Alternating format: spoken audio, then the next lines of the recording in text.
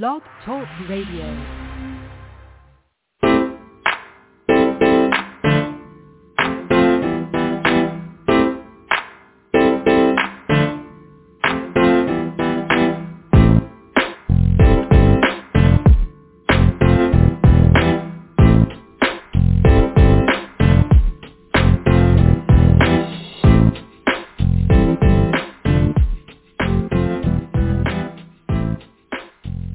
Welcome to the Perkins Platform. This is a solutions-oriented podcast and live radio show.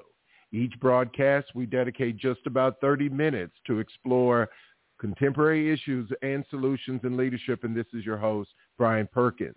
So today we have a guest that is going to talk to us a little bit about something that has been in the news and on a number of blogs, and people are talking about it, particularly in education circles, but also in a number of political circles, the 1619 Project. And so we have Mr. Zaid Jilani, who is a freelance writer and reporter. He's written and appeared, quoted on CNN, ABC, all over. And so he writes about current affairs and politics. And so this project crept into the political science realm. So Zaid, welcome. Glad to have you. Yeah, it's great to be here, Brian.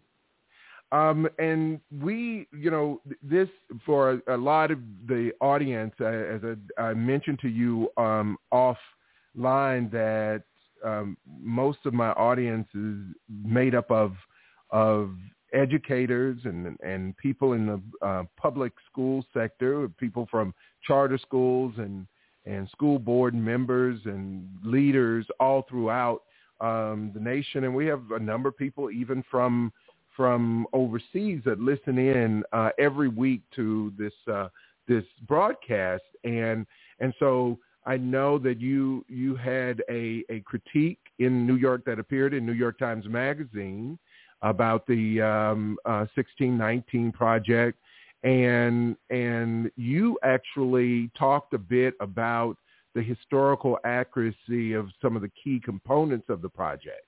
I mentioned to you, and just as a reminder, maybe some of you are just joining in for the first time this week, that over the last 3 weeks, culminating with today, we've taken a look at some American history debate, if you will. We started 2 weeks ago with the professor from University of Illinois Champaign-Urbana, who talked a bit about the 1776 Commission.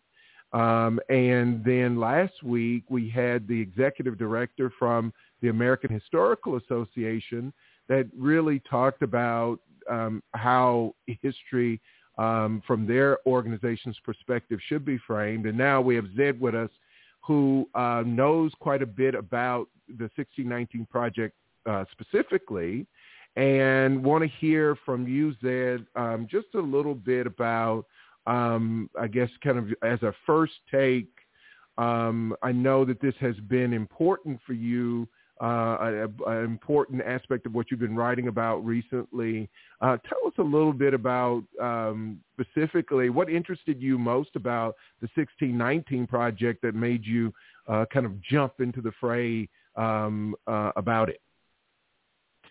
Yeah, so actually, I grew up even in the United States in a place I think that was very much enmeshed in the themes that are covered in the history that's covered by the project. So, I grew up outside of Atlanta, Georgia. I, was raised deeply, I think, in civil rights history, was something that was taught to us in the 90s in school. I go to speeches by Reverend Joseph Lowery, by former Ambassador Andrew Young. I would meet people, of course, who had grown up in that historical period.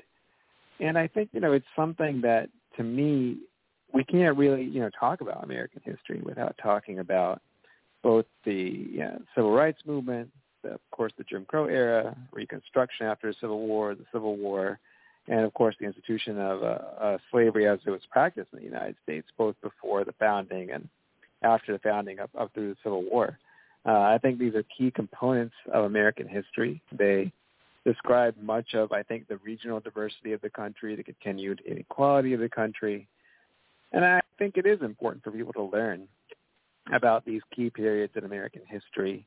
And that's, I think, why I was interested in seeing this project developed by the New York Times, because I was interested in seeing what they were presenting about these periods in history, in American history, and what was sort of different from maybe some of the other ways that they've traditionally been presented in that way. And so I think that from my vantage point, there's absolutely nothing wrong with people being interested in this history and wanting to teach much more of it in schools, wanting to share much more of it in the communities, also to, of course, deliver oral history, because we still have people in this country who, by the way, were born and raised under a Jim Crow system, and I think have very important things to say about it. But I do think that some of the ways that it was framed within this project, and also just some of the explanations for some social phenomena and history that it offered, they just weren't, they kind of missed the mark. I think they were inaccurate in a few places. And there have been, I'm not a trained historian, of course, but there have been historians, Sean Lentz is one of them, and there have been a range of others who have spoken about, I think, some of the issues with the underlying project and the way the facts were presented. That isn't me saying that there's nothing valuable here. I do think there is. There are certain components of it, I think, that do present, I think, a concise sort of overview of topics that could be useful to read. But I also think, one, it does get some things wrong, and two, I think it also omits a lot of important information that I would want to teach people if I'm teaching people about the history of, the institutions of slavery in the United States, and also for consistent and persistent racism. So. Sure. Now, I've read a number of the op-eds that you've written on the topic, so I think I know the answer to this question. But tell me, what do you think the kind of the thing that you would say that they, or maybe I won't limit it to the one thing or the most important thing, but something that you think they got wrong that was important to you? Yeah, I mean, I think that the opening essay of the 1619 Project, it was authored by Nicole Hannah-Jones, who's been with the New York Times for some number of years. She largely covers issues like school segregation in New York City, but she also covered other related issues. The opening essay was the one that was awarded the Pulitzer Prize. So, it was elevated and celebrated. And, there were a number of claims made in that essay, I think, that became very contentious, and I don't think are really supportable by the facts. The very first line of the first essay has become contentious because it describes 1619 as the year when the first slaves arrived on American soil. A number of historians have contested that. They have laid out that those people were bonded, right? They were somewhere maybe in between indentured servants and slaves, because the institution of American slavery actually was codified later in the 1600s.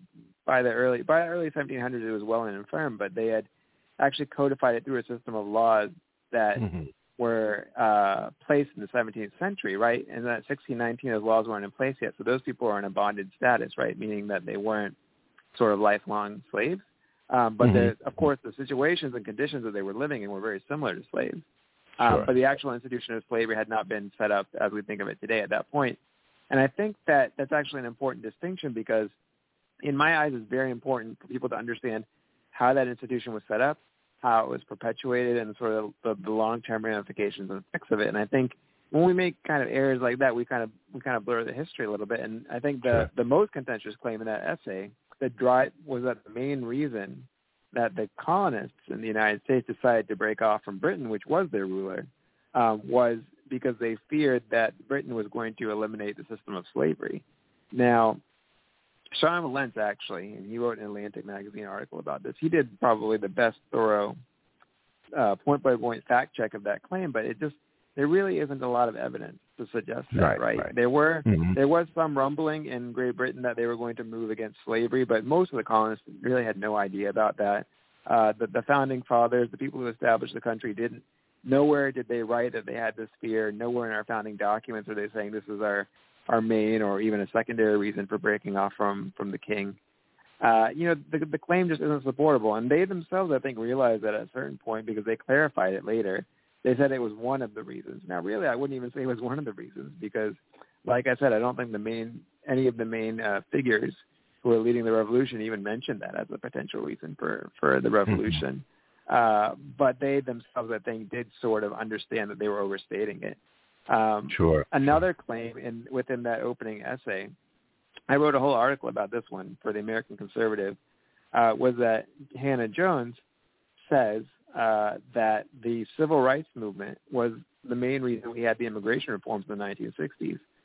She suggests this because, there are some Asian Americans who don't like certain policies in college admissions around racial preferences, and she suggests it's ironic because, without the civil rights movement, those people wouldn't have been in the country. Now, this was somewhat personal to me because my parents actually came to the United States after those reforms. And so I do agree with it. Those are very important reforms. And the civil rights movement probably played a small part in that because they did activate Americans' consciences. They made them think much more about human rights and civil rights. But actually, the movement for immigration reform in the 1960s was led primarily by Eastern Europeans, by people from who were descended from Italy, Poland, Hungary, Greece, a lot of Jewish Americans, and of course Asian Americans. There were some Asian Americans in the country at that point, not nearly as many as now, but they were the bulk of the movement. It wasn't really one of the goals of the civil rights movement. It wasn't SNCC or SCLC or King or Young or Lewis who were pushing it. It was actually a separate movement. And I feel like she didn't include, by not including that history, it did a little bit of a disservice. It kind of oversimplified the story a little bit, and which I think is my kind of larger issue with the project. It's not that everything in it's wrong. I think it actually has a lot of really good history, but I think they skimmed over certain parts of history, and I think some of the conclusions they came to were just a little bit too oversimplified in ways that might be a little misleading. And I think that's sort of the issue with trying to frame American history simply through one lens or one kind of ideological agenda, because it's actually very, it's a huge history. We're a relatively new country, but we have so many dynamic forces in our country that created things like the revolution or created things like the 1965 immigration reform law. So I think, or 1966. So I think it's very, very important to get that complexity and that nuance in American history. Sure. That, I think something like the 1619 Project can supplement that for you, but I think you have to read a lot. I wouldn't want anyone just to get their history only from this source. I want them to supplement it with a lot of other things just because it's too much.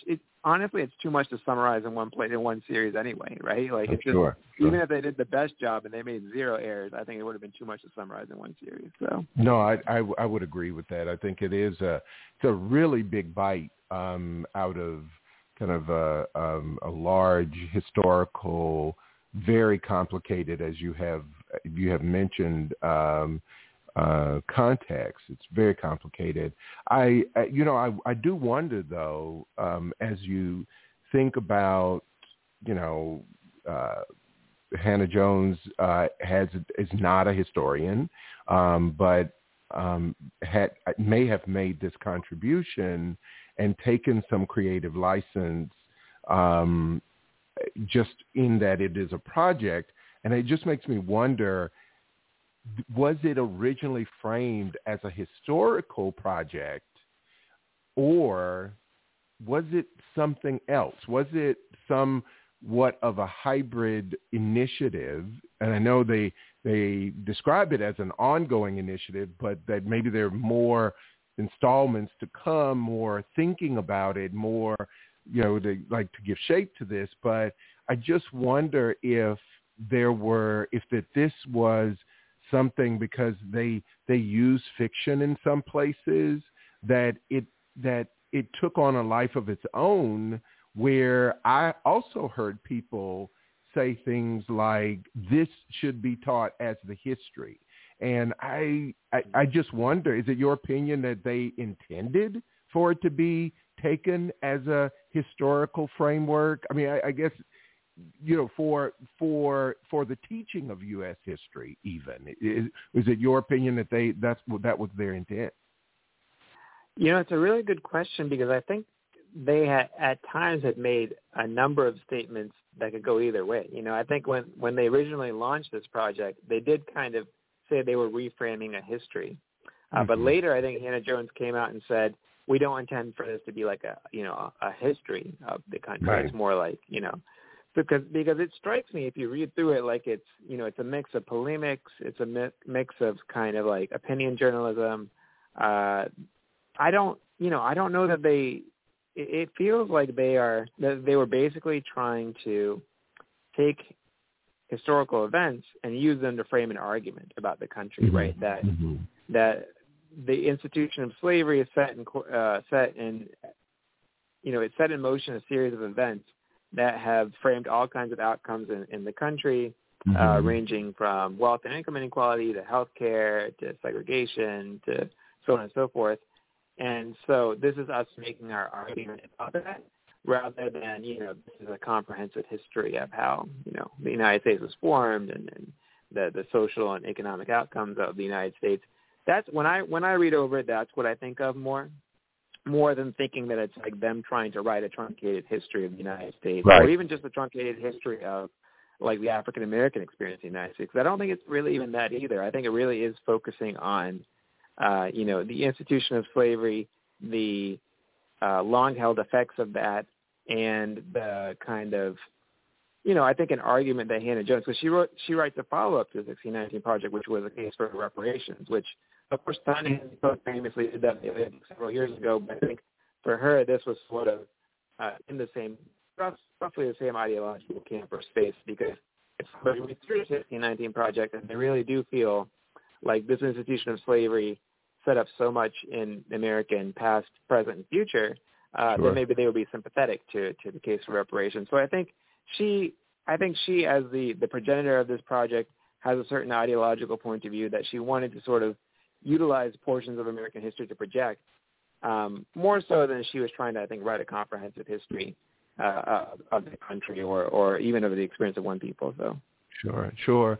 And, you know, there have been so many stories that have been told from a Western European perspective. You know, if you think about historically, that I know I'll speak for my own orientation to American history about whether it is Christopher Columbus or any of the other explorers, that they were exploring what from their perspective. You know, I don't dare say that they discovered anything when there were people already here and all the other places where they were, but from their perspective, they were exploring out from Western Europe to the rest of the world, right? And places that they hadn't been. But so much of what we have learned and have been told in at least in this country about American history is told from that perspective. And so it's like now there is, let's add another viewpoint from to this overall picture. Let's, you know, see a different way of experiencing even American history. I have previously talked about on my show, you know, I broadcast from New Orleans, and there is a plantation here and there are a few that are attempting to do this, but one that does it exceptionally well is the Whitney Plantation. And I just think everyone who is at all interested in a different perspective should visit the Whitney Plantation here, because what they add, now they leave out a lot of the story about plantation life, but what is added to the picture that hasn't been told before is the life, the suffering, the success of the slave. And so it's almost as if, look, you've heard enough about everybody else in this scenario. We're going to present, it's not the whole picture. And so in some ways, unapologetically, I just kind of feel like that is the goal of the project, is that they're saying, you know, you've learned a lot about what other people have done and their contribution, and here's another way to think about it, and maybe even some challenges like what you're putting forward, as that a lot of times people like to establish causal relationship. Without the civil rights movement, there would be no A or B or C. And so we all know that it's usually more complicated than that. However, right.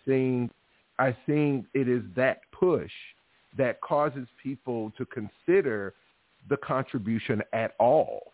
There are a lot of people that don't consider. I mean, you acknowledge yourself. You said, I'm sure it played a role. It just may not have. It may have been overstated in this in the project itself. May have been overstated, and so I think it gets to be a little dangerous to make these whole scale assertions about why something happened or didn't happen, especially in a historical context of too many things. Yeah, and I couldn't agree more with what you were saying. I think I've actually been, because I have some family in Louisiana, so I think I've been to the Whitney Plantation, and I really do appreciate what they did. I think, I grew up in the South, and I understand that, there are people who had ancestors who settled that land, and they should be allowed to tell their story and their narrative. I'm not saying they shouldn't be allowed to, but there's also a story and narrative you never hear. I had a friend who was telling me about how there were people bonded, Chinese people in Louisiana. I don't know how many people know that. They were bonded, that's right. Asian American Chinese people who built so much of what was happening there. I didn't know about that until a few years ago, because nobody ever told me about it. And I'm not, again, I don't think it's a zero-sum game. I don't think it's, okay, we shouldn't hear anything more about Europeans or whatever, blah, blah, blah. But we should also hear the story of these other people, right? Those were people who came and lived and settled and, and sometimes in very terrible conditions. And it's important to have their story if you want the full picture, because the full picture is never just one person's perspective or one person's narrative. And I think you're absolutely right. I would say up until 50 or 60 years ago, we never even heard anyone else's narrative other than Europeans, right? That was 100% of the picture. Slowly, I think it's coming in. We're getting more and more of the picture from more and more perspectives, and I think that's extremely valuable to have. And so I think in terms of that ideological thrust, I'm absolutely with you. I think we need to see much, much more of that. But, in some cases, I think the 1619 Project, it fell a little bit short of that goal because, I don't know, like I told you, I grew up around Atlanta, and they had, for instance, they have an article about Atlanta, about residential about why the highways are terrible in Atlanta. And, they point out that part of the reason for that was that there was historic segregation, there was racism, and people didn't want transit built. And actually, anyone who grows up around Atlanta knows that. It's a super well-known fact, right? But I think, if I had written that article, it would have been a little bit more interesting to look at the last 50 or 60 years of Atlanta, because the last 50 or 60 years of Atlanta, it's largely liberal Democrats who run the entire area. And what you'll see is when they have transit votes, a lot of people from minority backgrounds also are opposed to it. They don't want to pay the extra taxes. And, it's not that what they were writing in the article was wrong. I just wish it had dove more deeper into what's been happening more recently, because we still have a huge problem with the traffic is the worst anywhere in the country in Atlanta. I can tell you haven't grown up there. And I would have been more interested in seeing some of the contemporary dynamics too. So again, I'm really not opposed to anyone talking about this history, particularly history that, we until very recently didn't talk about at all. But I want as full and as rich a picture as possible of these problems, particularly the ones that are still happening today. Just because, another example, the 1619 Project wrote an article about the wealth gap, talked a lot about redlining. I think that's a very serious issue, and it's, of course, has long-term effects, as do some of the federal responses, like the Community Reinvestment Act. But in the entire article about the wealth gap, it never talks about the Great Recession. The Great Recession involved a massive destruction of wealth, particularly among a lot of low-income African-American people, particularly in the American South, because the American South, the idea was everyone should own a home, right? That was land is cheap, go buy yourself a house. They never even mentioned the Great Recession. And I was just thinking to myself, if you really want to explain this to people, they got to go, okay, you can read this article. It's a good article. But after that, you got to go read an article about the Great Recession, what happened with the subprime mortgage crisis, what happened with all these people who were ripped off by the banks. Because, I think maybe at the end of the day, what I'm telling people is just read as much as possible, right? Don't ever think you read one article and you got the whole thing. You got to get out there and read more and more and more. And that's how you really understand these issues. And so, even when I'm criticizing the project, it's not that I'm saying everything in the project's wrong. Actually, there's a lot of good stuff in it. I'm just saying there's more of the story in certain parts, including some parts of the story which I don't think even the you and I were just talking about how we think, European Americans controlled much of the history of this country for a very long time. I don't think either side wants to talk about what happened with the Great Recession and the banks because everyone was in on it, right? Right. All the politicians on both sides were in on it. The banks were in on it. Right. Nobody's talking about that. We all just want to pretend, okay, that happened, it's over. But no, it has unfortunately effects we're going to be dealing with for a very long time because so many people had their whole life savings wiped out. So, yeah. Right. So I guess that's what I would say. I just want people to get out there, just hoover up information. I mean, it's important to get as much of it as you can because that's the way we get the healthy, educated citizenry that can tackle these problems. So. Right. And, you mentioning the Great Recession is a big piece. I thought about also, and I know they could not certainly exhaust all the topics. And that's why, I'll be the first to say that, I mean, it's a really big bite and ambitious to try to take on as much as they tried to take on. But, not to spend much time talking about, the New Deal, so to speak, that left 90% of African Americans without.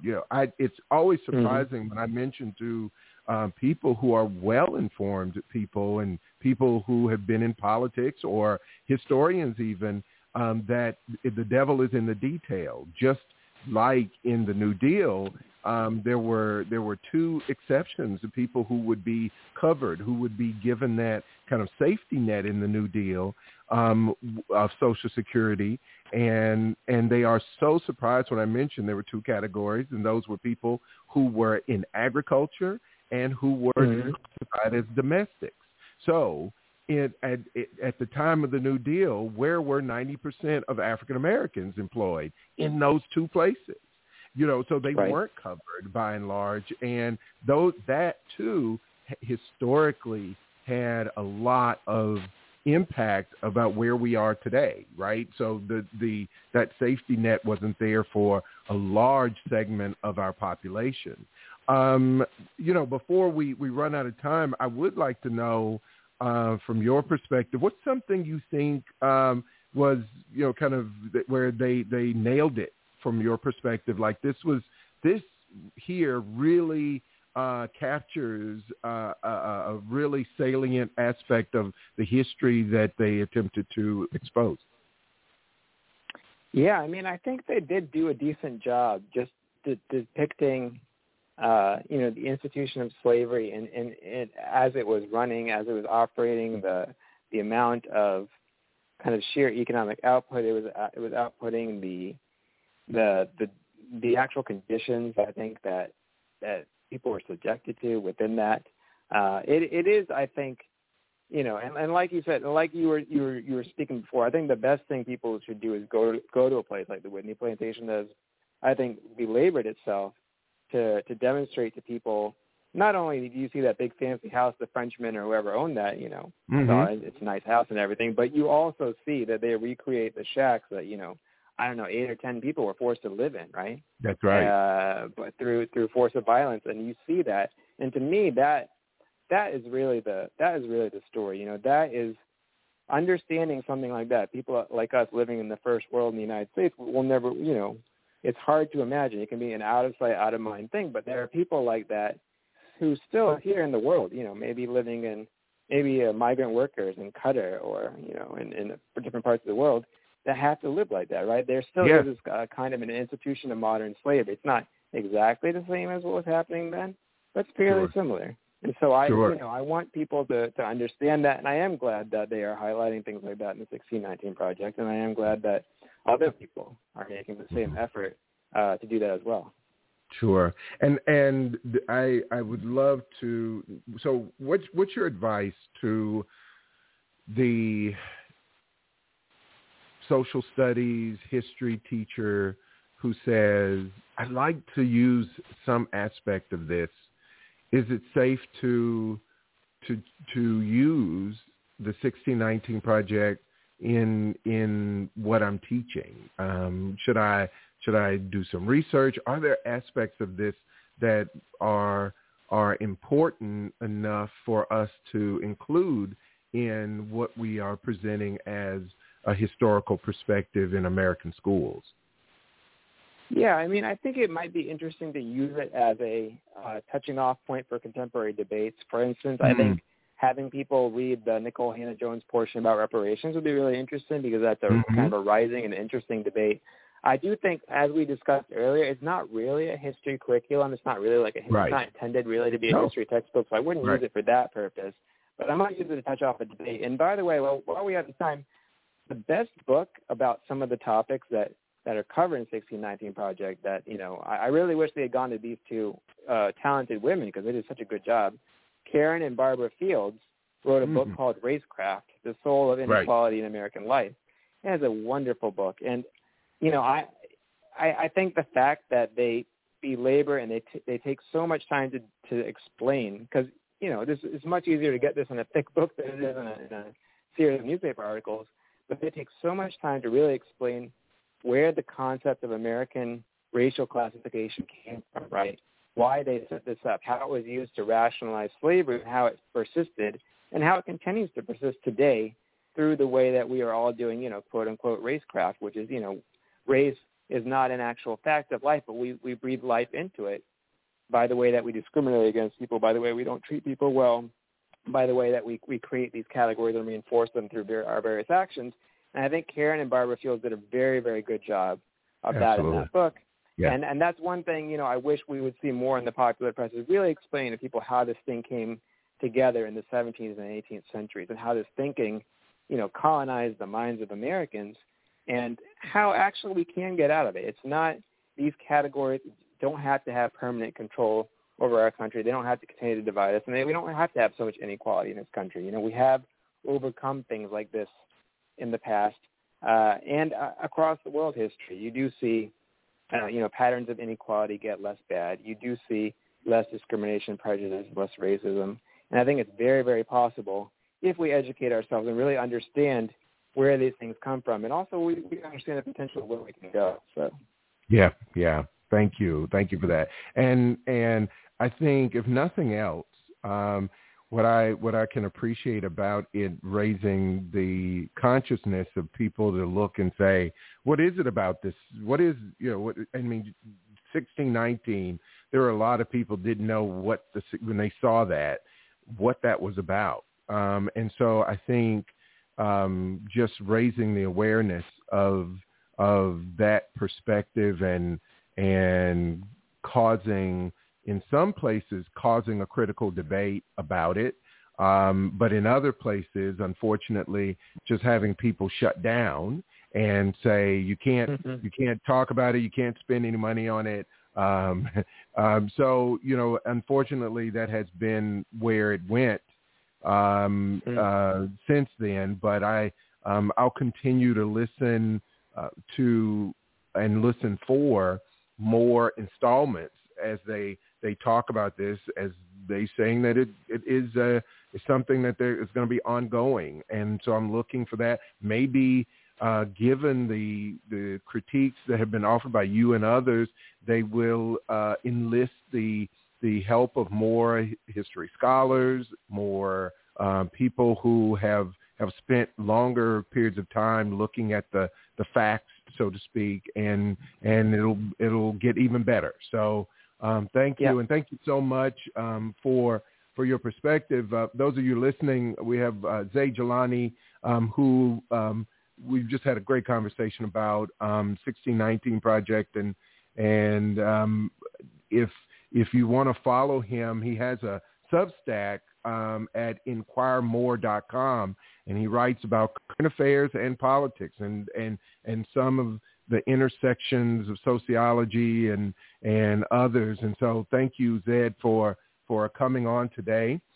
Next week, we have also continuing in the same vein of the conversation, shifting just a little bit to talk about critical race theory. That's something that is in the news right now, what it is, a lot of controversy, also something that people are saying don't teach, you can't teach in our schools. We have Dr. Gemma Cordona, who's going to join us next week to talk about critical race theory, and just keep us informed about what's happening. So, Zaid, thank you again for joining us, and we really appreciate you coming aboard. So to our listeners, till next time, go well, stay well.